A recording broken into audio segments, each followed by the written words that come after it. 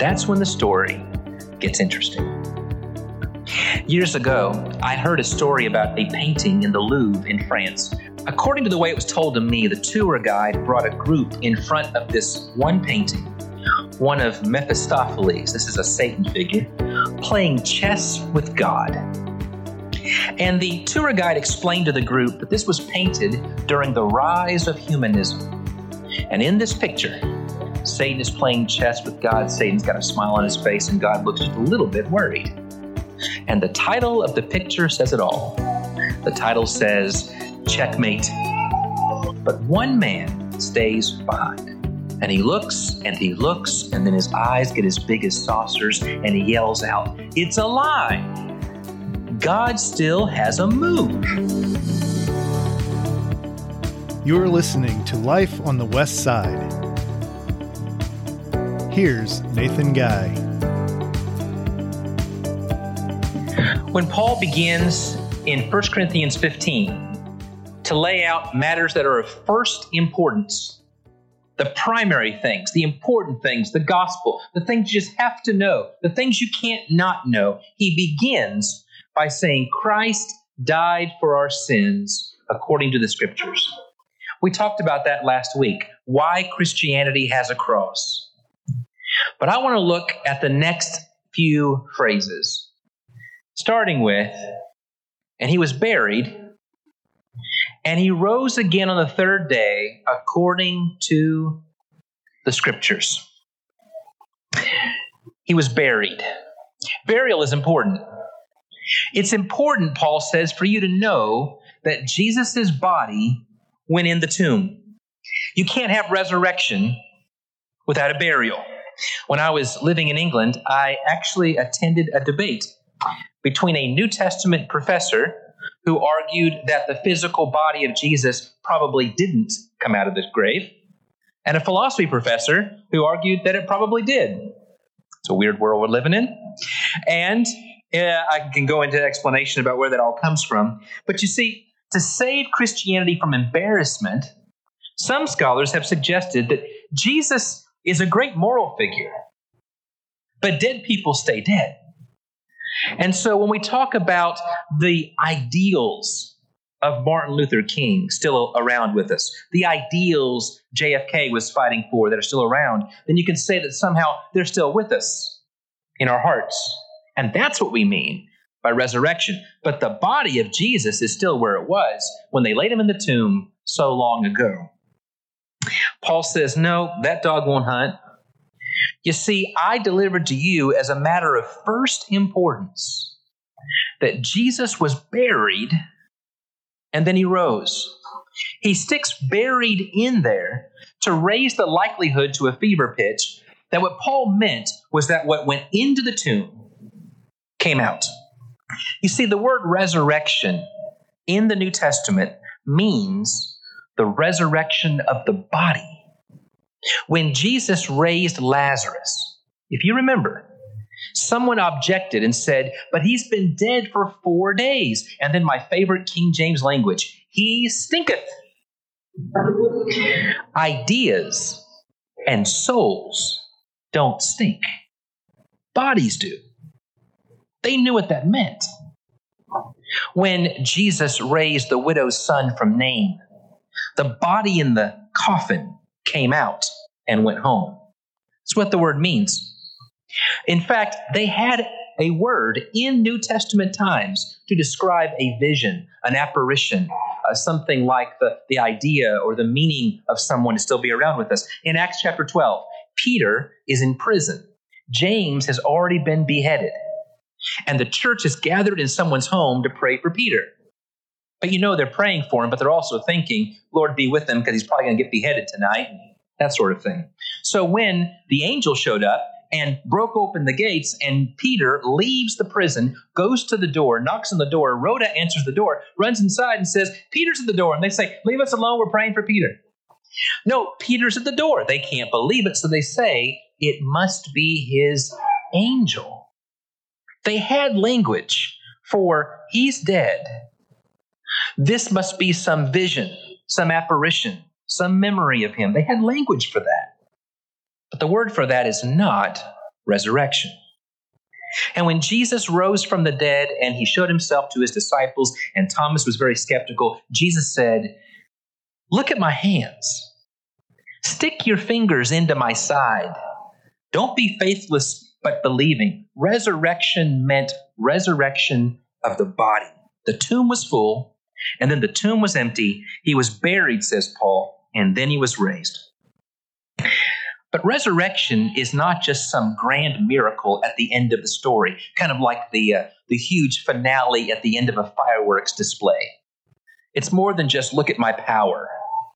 Resurrection is a declaration. Paul says this in an interesting way in the first chapter of Romans. Romans 1, if you look at verses 3 and 4, he says, Jesus is the son of, he was descended from David according to the flesh, but he was declared to be the Son of God in power according to the Spirit of holiness by the resurrection from the dead. How is he declared to be the Son of God by the resurrection? Well, notice it's a two-part argument that Jesus makes. Did you know that there were other people who did great works of miracles besides Jesus? We see it in the Gospels. We see it in Acts. We see it in the Old Testament. Other people did miracles besides Jesus. Miracle doesn't make you Son of God.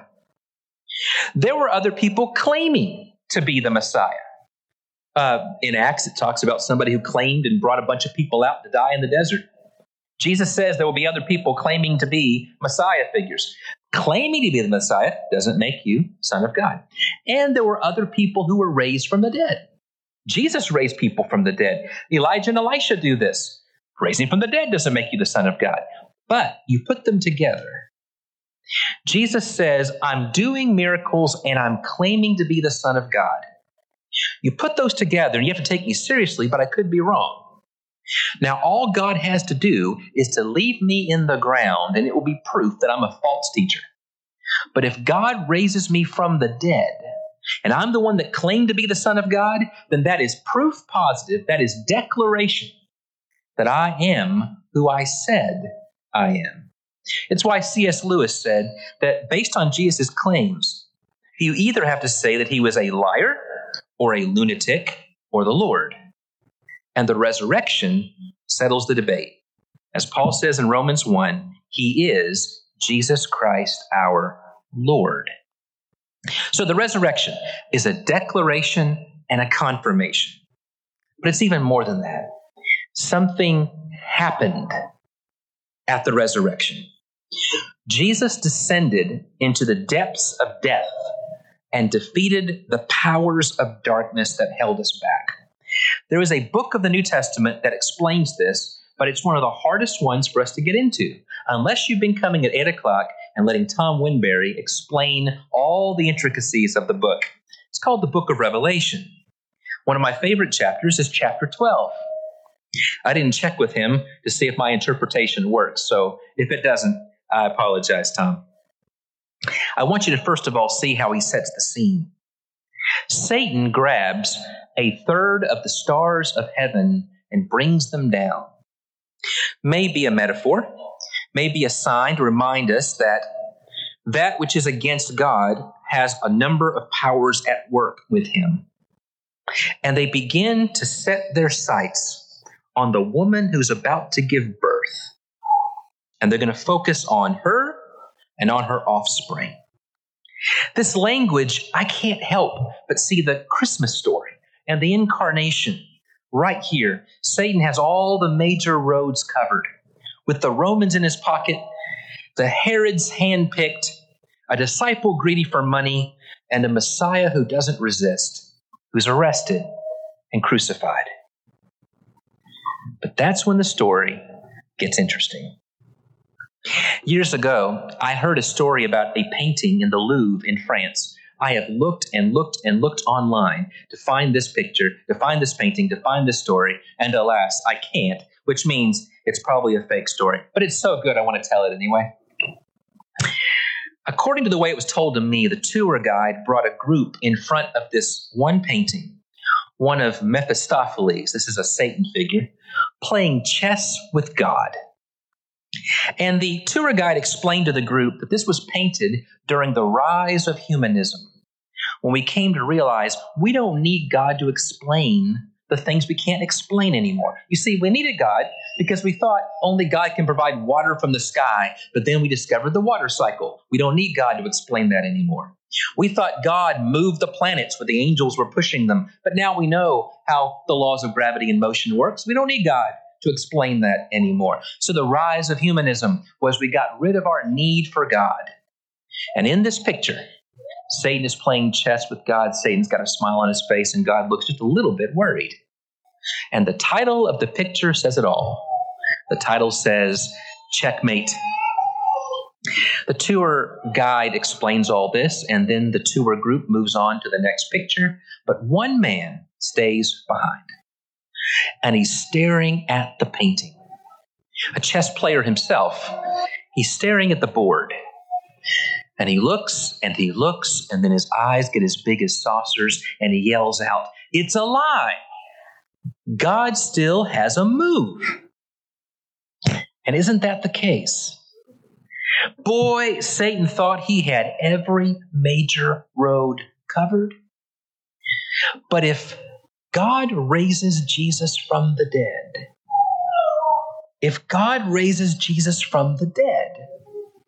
everything Satan's been trying to accomplish is destroyed.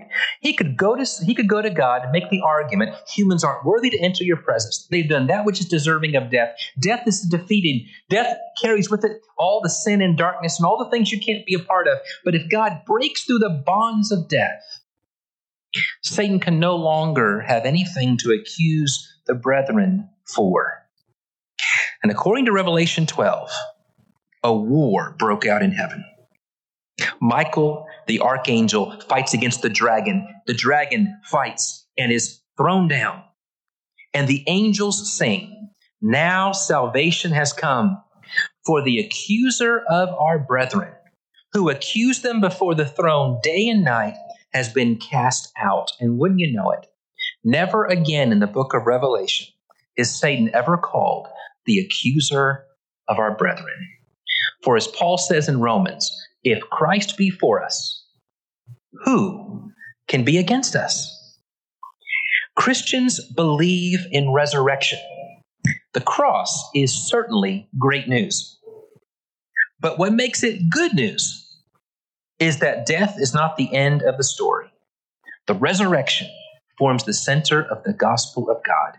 Christ came that we might have life, because he himself is the resurrection and the life. And Christians proclaim that the Spirit is the giver of life. And nothing declares that God is Father Almighty quite like saying that God raises the dead. First Jesus, then we ourselves, that death may be swallowed up in victory. So I want to make two quick points about what Christians believe and why when it comes to the resurrection. Why does Christianity have a resurrection? And not just the resurrection of Jesus. That's first and central.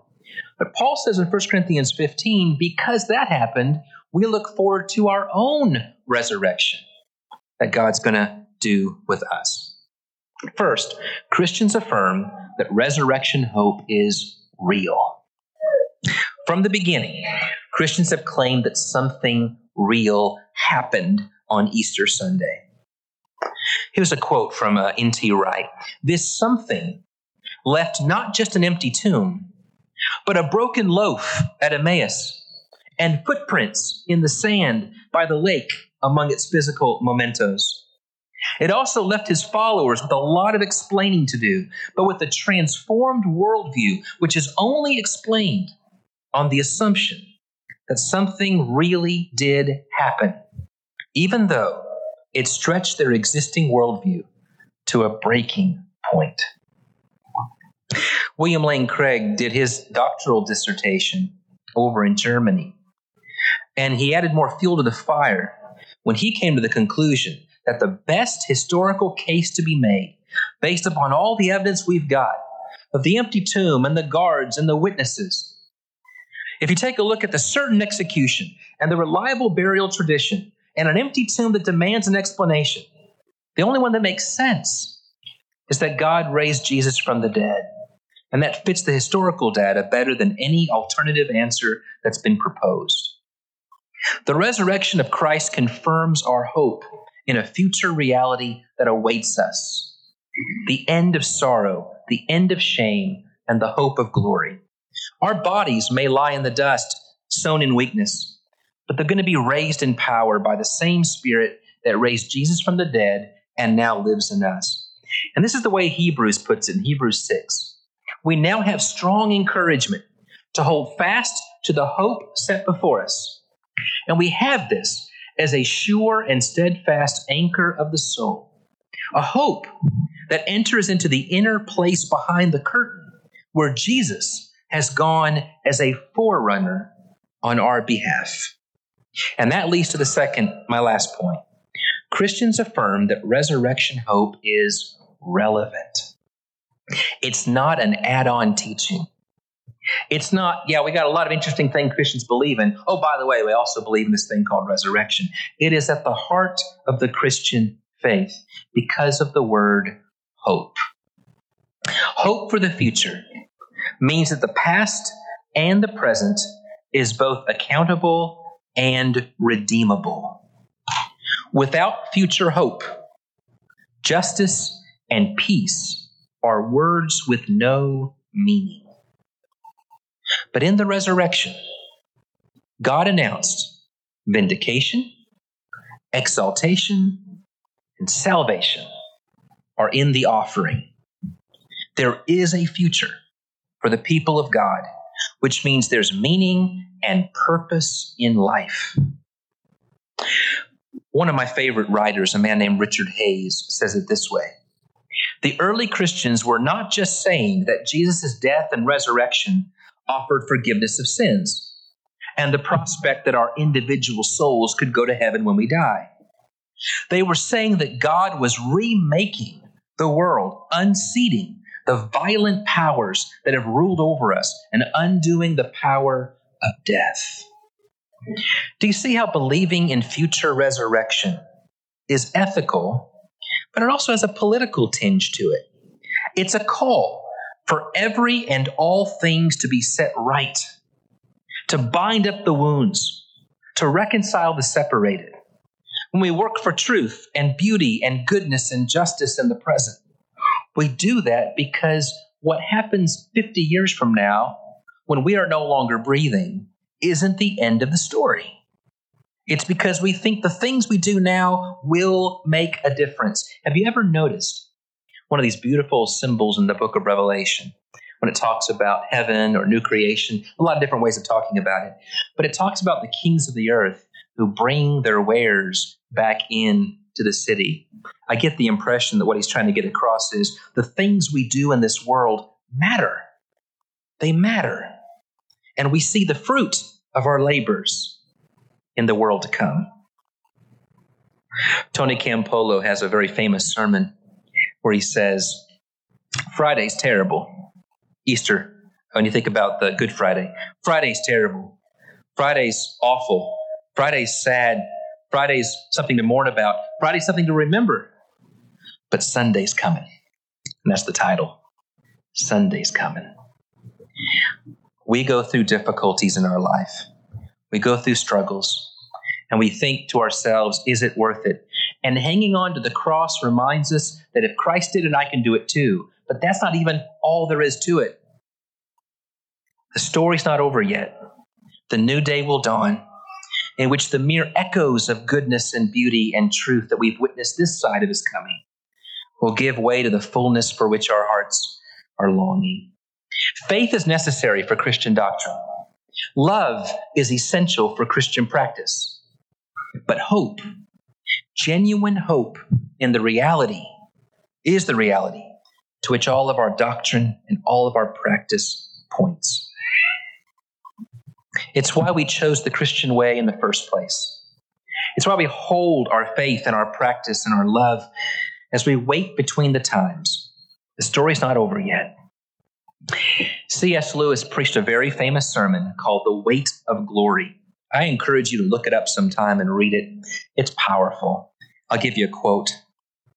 The books or the music in which we thought the beauty was located will betray us if we trust to them. It wasn't in them. It only came through them. And what came through them was longing. These things, the beauty, the memory of our own past, are good images of what we really desire. But if they're mistaken for the thing itself, they turn into dumb idols, breaking the hearts of their worshipers. For they are not the thing itself. They're only the scent of a flower we have not found, the echo of a tune we have not heard, news from a country that we've never yet visited. But I'm telling you that far-off country is nearer to us now than when we first believed. In the raising of Christ, God announced the beginning of his return. The wait will soon be over. If Christians didn't believe in resurrection, Paul says, this whole thing would be meaningless. But because we do, everything we do matters.